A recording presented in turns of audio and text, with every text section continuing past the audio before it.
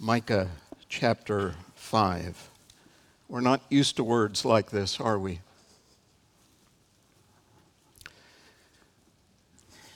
The tension was thick.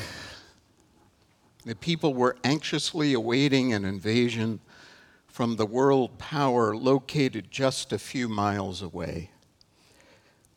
This empire had a history of gobbling up smaller nations to add to their lands.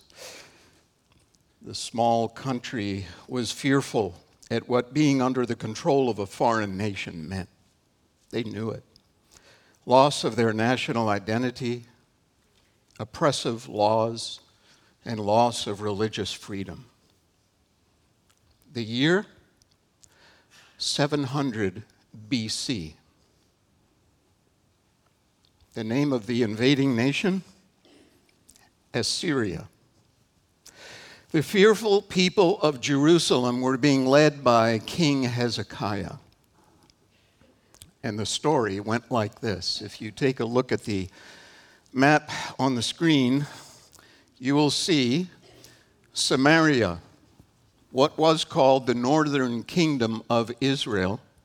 20 years before Micah, it had been gobbled up by the Assyrian Empire invading from the north. This empire wanted Judah, but to get to Jerusalem, it used some strategy.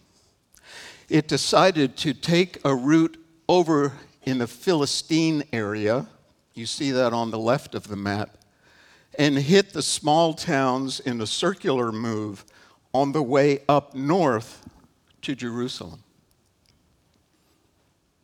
How do we know this?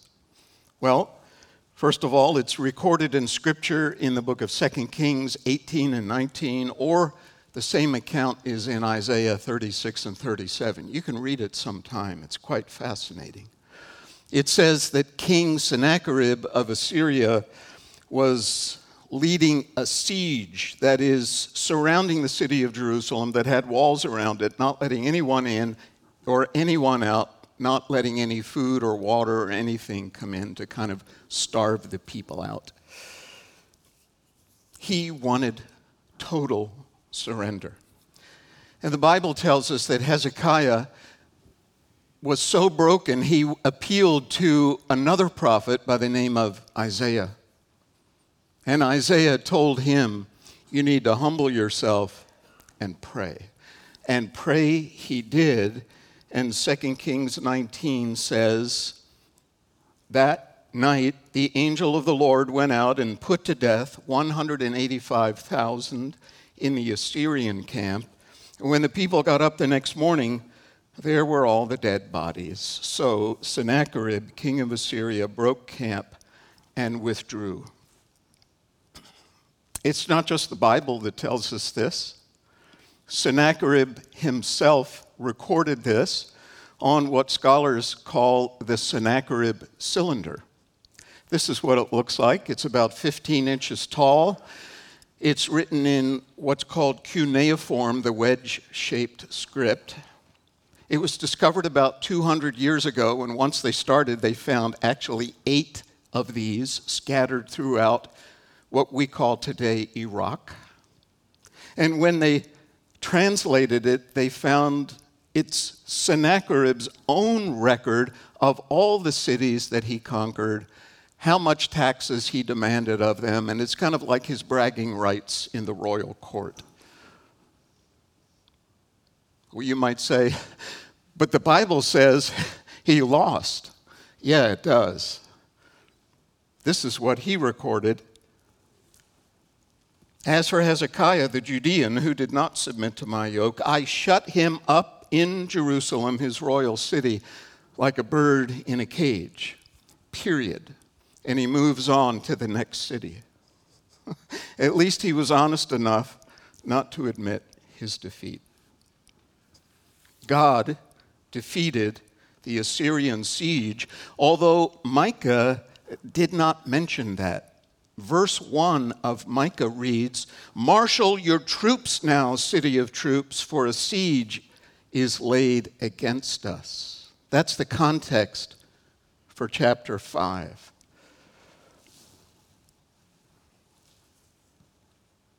His words, inspired by God and profitable for us today, especially when we're attracted to so many voices with so many dogmatic declarations of what is right and what is wrong. That's why you are here this morning. Not to hear from me, but to hear from God through the prophet Micah. And I've just got to say it, right? There's a lot of voices today. There's a lot of prophets with words of warning and words of solutions, and we probably don't call them prophets. We call them bloggers and podcasts and YouTube hosts or newscast anchors or, whatever. And they're all wanting us to listen or subscribe. And while they may or may not have truth to them, God's voice is true. And his people need to put down all their devices and listen to the holy God who has spoken now and forever. And we've got to resist giving our allegiance, even though we don't say it, we kind of give our allegiance to these voices and then let God speak if we want to let him in. May I ask us today to flip that paradigm and let's go back to God who has a voice for us today. God, as we've been looking at through Micah, has been telling Micah for the last 4 chapters basically 2 messages. Number 1, he's warning God's people about their sin and God's impending judgment. The worst would be exile from the land. God cares about holiness in his people and in the nations. But secondly, he also gives his people hope. Hope in maybe not the exact near term, but hope in their future. And what Micah says, and all the other prophets, is that God will one day send his Messiah, his anointed king, and he will eventually judge all sinners and sin and bring true justice and righteousness to earth. Micah urged God's people to walk humbly in hope. And that's what we need. That's what we need to hear, brothers and sisters. This message is for you and for me, and not just today, but for the foreseeable future. Are you ready for Micah 5? I want to show you 2 things that Micah brings out in this chapter. And the first one is where he encourages God's people to put our hope in God's messianic king. Let me read again verses 2 and 3. And you've probably heard verse 2 somewhere before, and I bet it's not in Micah. Here it is again. But you, Bethlehem Ephratah, though you are small among the clans of Judah, out of you will come for me one who will be ruler over Israel, whose origins are from old, from ancient times. Therefore, Israel will be abandoned until the time when she who is in labor bears a son and the rest of his brothers return to join the Israelites. Bethlehem. You've heard of it before. Oh, I don't mean the city up near Allentown. That one was named after this one. Micah was talking about a little tiny, we would call it like a little village, a hamlet. And it was 5 miles, it still is, 5 miles south of Jerusalem on the main road. If you go back from Micah into the rest of the Old Testament, the only time you really see it is when God says to Samuel, you need to replace this loser named Saul, and I've got the new king in mind. So go to Bethlehem. And Samuel goes, and he sees the family, the father of the future king that God had told him. Go to the house of Jesse. I'm here to anoint the next king, Jesse, so bring out your boys, right? And 1, 2, 3, he goes along. God says, nope, nope, nope, nope, nope. Jesse, are there any other sons that didn't come? Oh, yeah, there's a little kid out in the field keeping the sheep.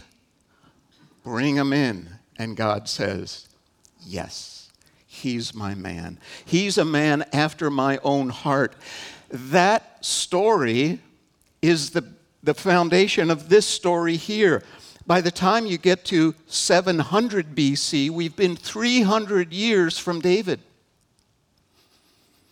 And the kingship has gone from David to Hezekiah, and it will get worse. And God says, I've got to redo this. I've got to do a reset. I've got to go back to Bethlehem again and start over. Still from the family of David, because I made a covenant with him that a king would come from his line that will rule the world forever.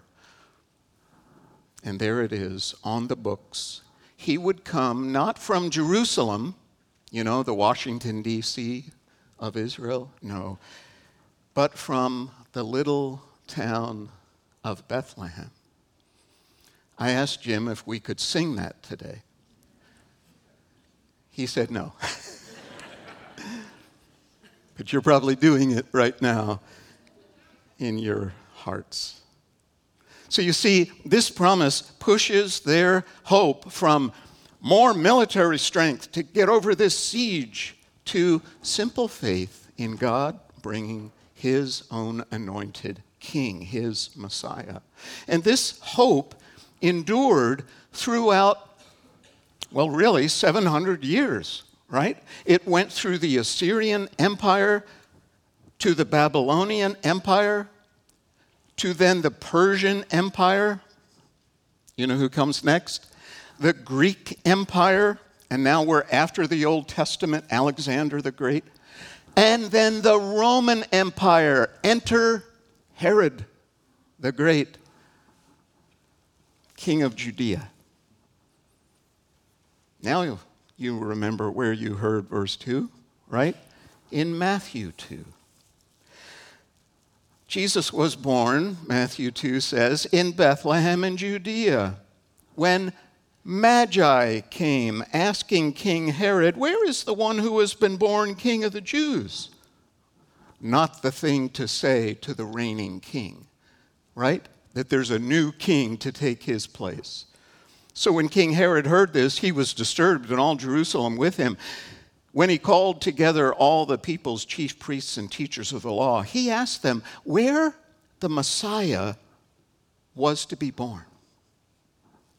In Bethlehem, in Judea, they replied, for this is what the prophet has written. And then they quote Micah 5:2.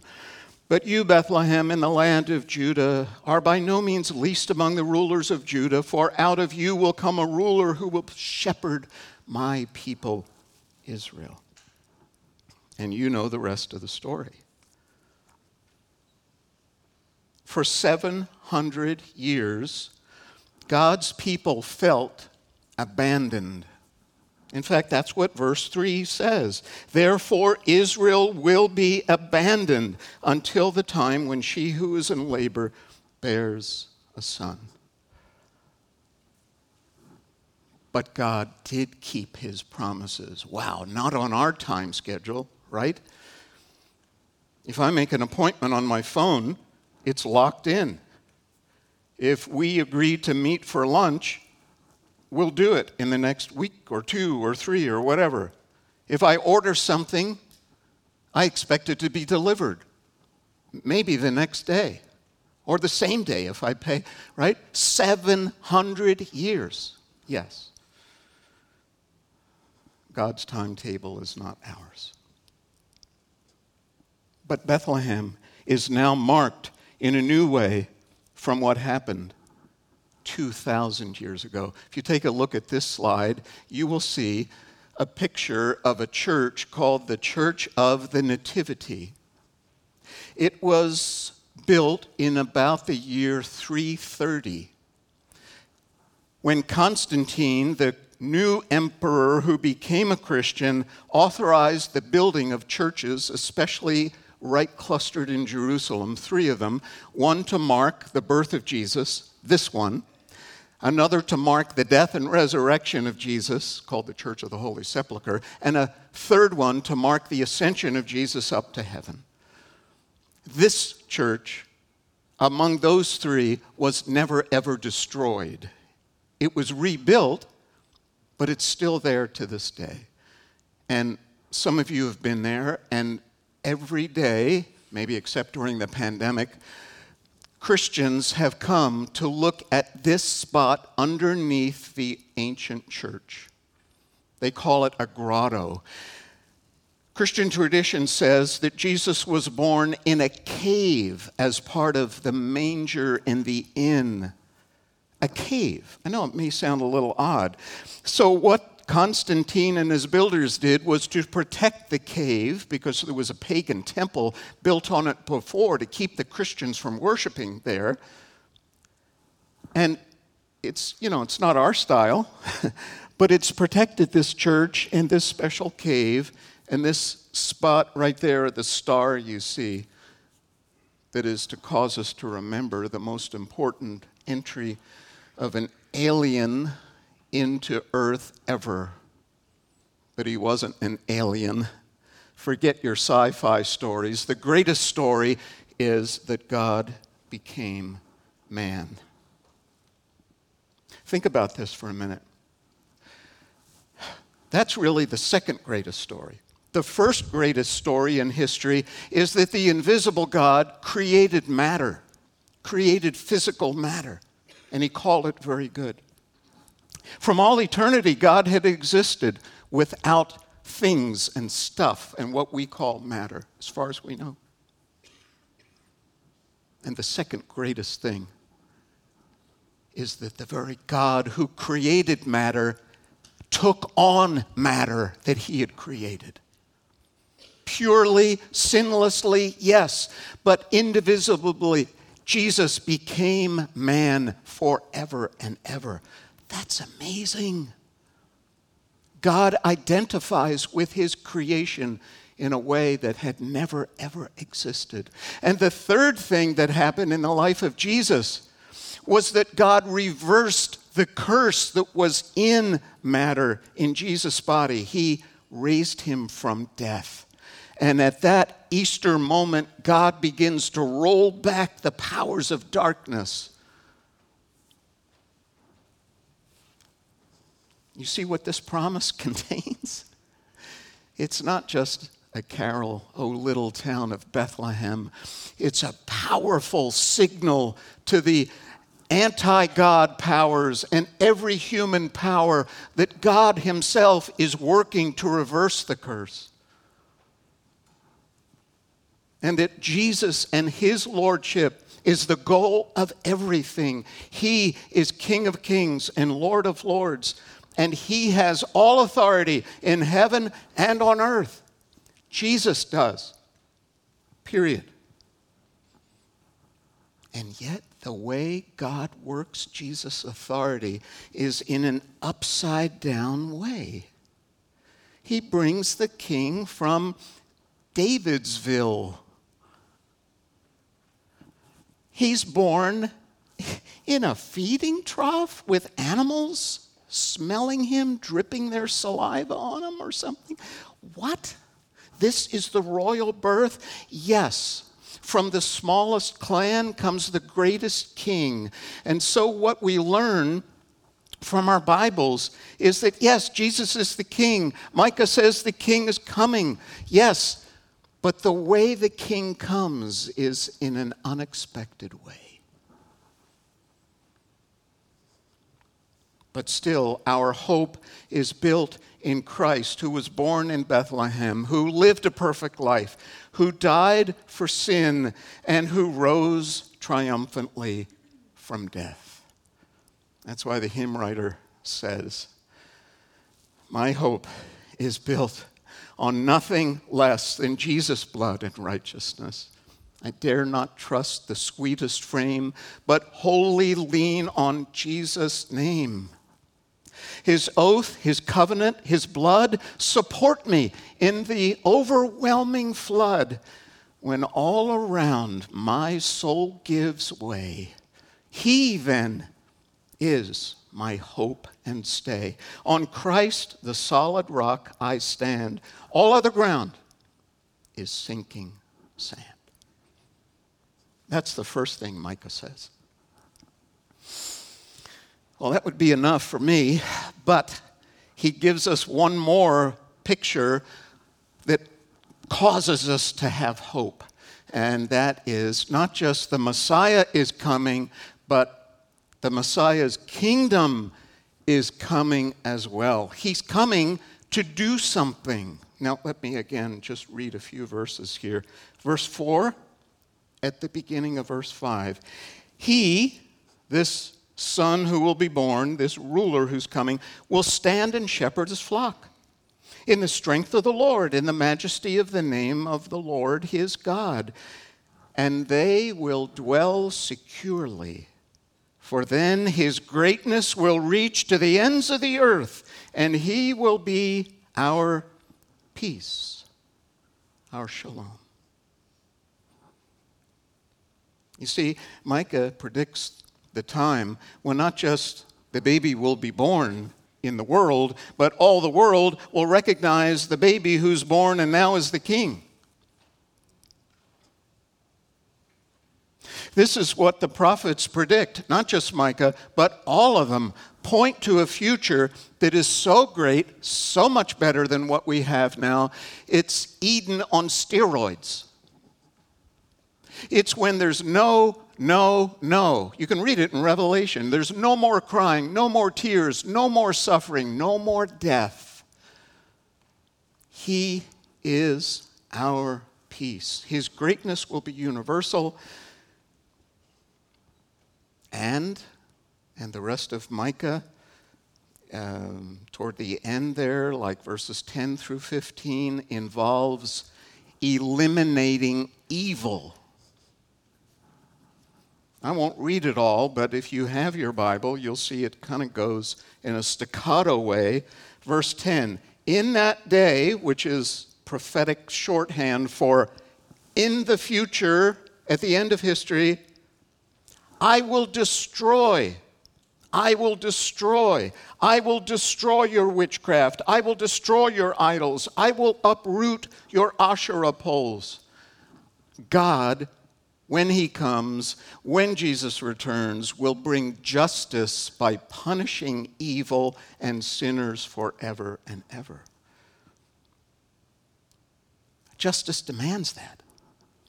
You can't just reset everything and say, well, okay, you were wrong, but that's okay.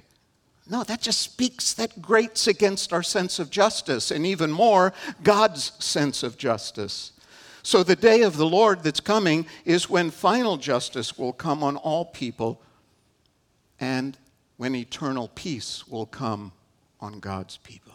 This is what Paul calls our blessed hope, when faith becomes sight. Now, agreed, we may disagree, right, on the details of the events of the chronology of the last days. It's okay to discuss that, but don't divide over that. And remember that all the views agree that Jesus is coming again. He is our hope. His kingdom will endure. And that's where we're all headed. And if you're not, think about it this morning. Because your life is short and death is sure. Sin is the curse and Christ is the only cure. So, as I stand back now and say, so if Micah is God's prophet, if God's prophet's voice speaks to all of God's people for all time, what is he really saying? Well, let's review for a minute. So in Micah's day, if I stand over here, 700 BC, Micah promised God's people that someday the Messiah would be born in Bethlehem. And someday, the Messiah's kingdom would be worldwide. Micah didn't date it. Micah didn't know which would come first or how long it would take. What we know is that sure enough, it took 700 years and Jesus, the son of David, is born in Bethlehem. But we also know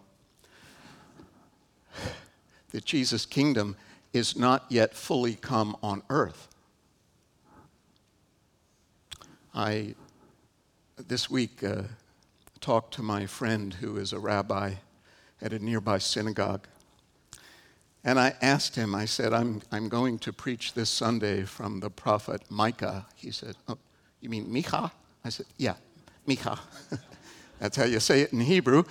And I said, I'd like to know how you understand verse 2 about the birth of the Messiah in Bethlehem. I said, first of all, do you believe in a personal Messiah coming? He says, yes, we do. Not all Jewish people do, but yes, we're looking for the Messiah. And I said, of course, he won't be God, right? He said, oh no, he will be a son of David. He will be Davidic, like it says. I said, well, what about the Bethlehem birth here? Because if you know anything about the current politics, Bethlehem is an Arab city. There's no Jews living in Bethlehem. That's a problem, right?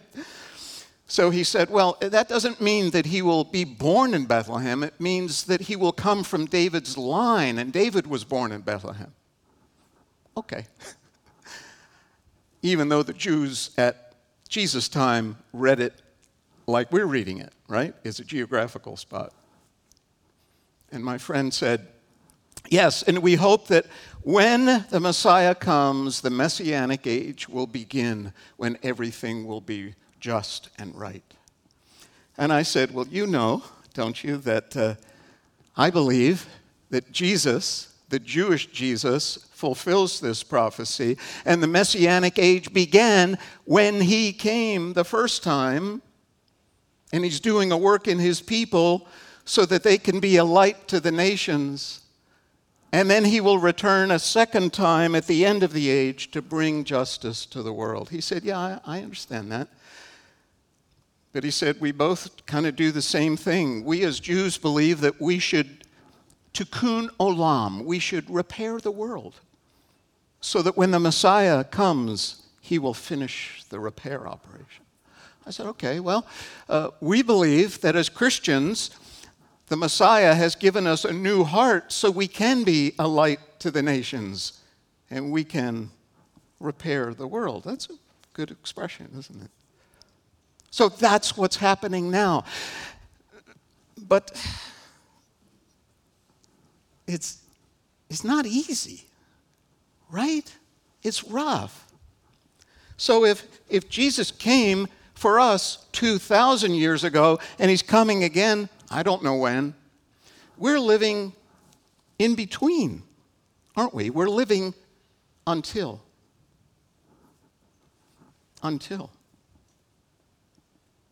Well, that should give us some hope. Because the God who promised in 700 BC fulfilled his promise at Jesus' birth, at Christmas. So we can look back with one hand and say, God, you were faithful in that promise, and we believe you will be faithful in that promise as well. We're living until.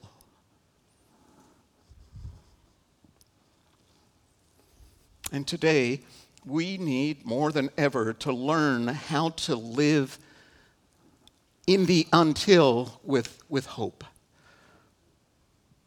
Because you know that anxiety and depression are at all-time highs. You may feel like what verse 3 says, Israel will be abandoned until. You may feel that. Where is God in my life? Where is God in this world? And it's so easy, isn't it, to lean on short-term fixes, quick fixes. The problem is, that's why we call them quick fixes, because they don't last.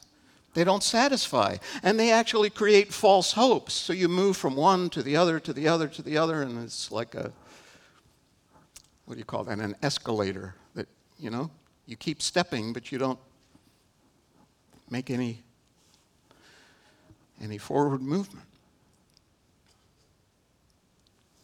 So where's your hope right now?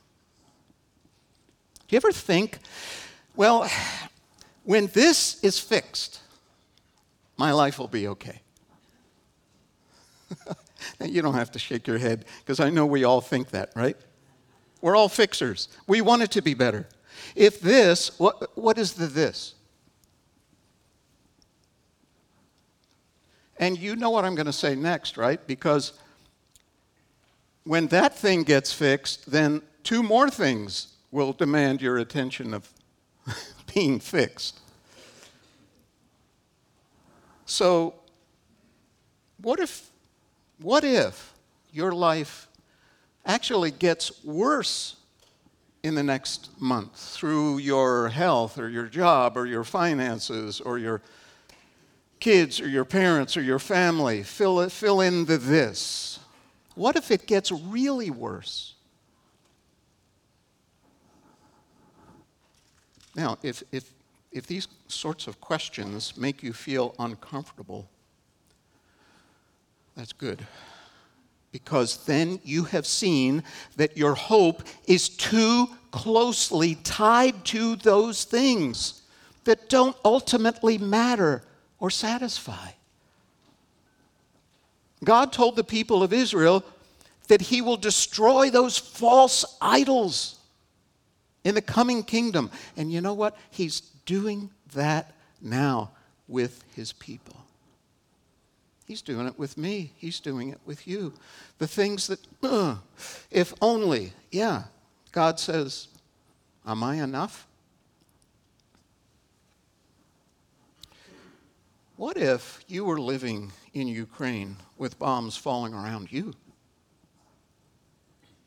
I have a close friend who was a missionary for about 30 years in Ukraine. He just retired last year, living in Indiana, but his Facebook page is loaded with communiques from friends, Christians in Kyiv, where he was living. Here's a quotation from one email that came 2 days ago. All bomb shelters are full to hide from bombs. This is life in real time for over 2 million people in Kyiv. Pray for believers, for safety, and for courage based on hope in Christ. And pray for gospel conversations in the midst of this unfolding crisis. Behind this massive inhumanity is a divine purpose. Judgment will come on unrepentant perpetrators in due time. For now, this is a time to point people to an even greater problem and to one, capital O, who is able to rescue them. So please don't stop praying. When I read that the other day, you know what my problems look like? But even more, I'm thinking, would I, if the bombs were falling, have that same sort of move to say, yeah, this is bad, but there's something else going on that's much better. A call to repentance, a call to eternal life. So we need to stop asking, why is this happening? And instead ask, what is God doing? You see, our hope is not circumstantial, it's Christological. You like that word? It's all about Jesus. If it's tied to circumstances, we're set up for failure. Our hope should not be, in Micah's terms, breaking the siege, but rather on trusting God's promises during the siege of stress. So Jesus, who is our hope, came from humble Bethlehem. That's the way he lived, right? He was rejected and despised and misunderstood, and yet he was totally at peace with his Father, and he was always calling people to life, real life.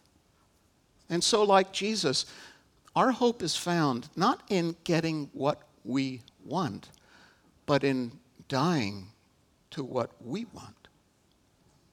1 Peter 1:13 says, "Therefore, with minds that are alert and fully sober, set your hope on the grace to be brought to you when Jesus Christ is revealed at his coming." Take the long-term view. We must live our life right now with an eye on our promised future in the struggles of our present. That's a skill. That's not easy to do.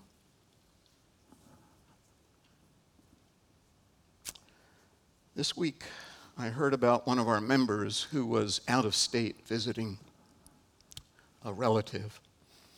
And when they got there, this member had some heart issues. So he was rushed to a hospital, and he had to have bypass surgery.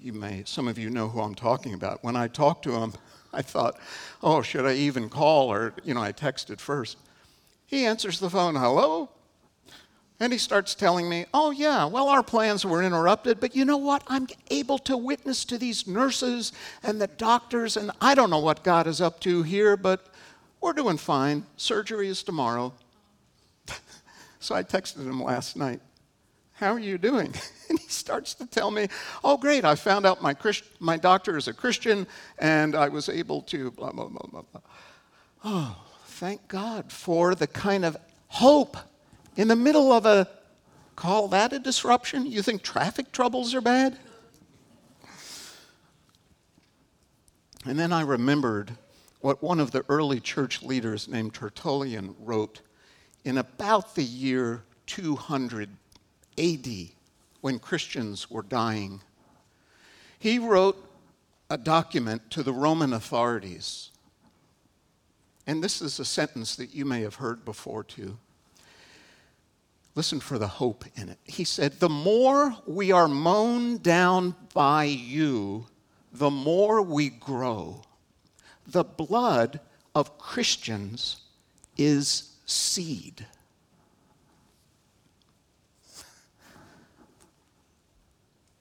That's why the early church took over the Roman world. Because they had a higher calling. Their hope was not in their day-to-day activities.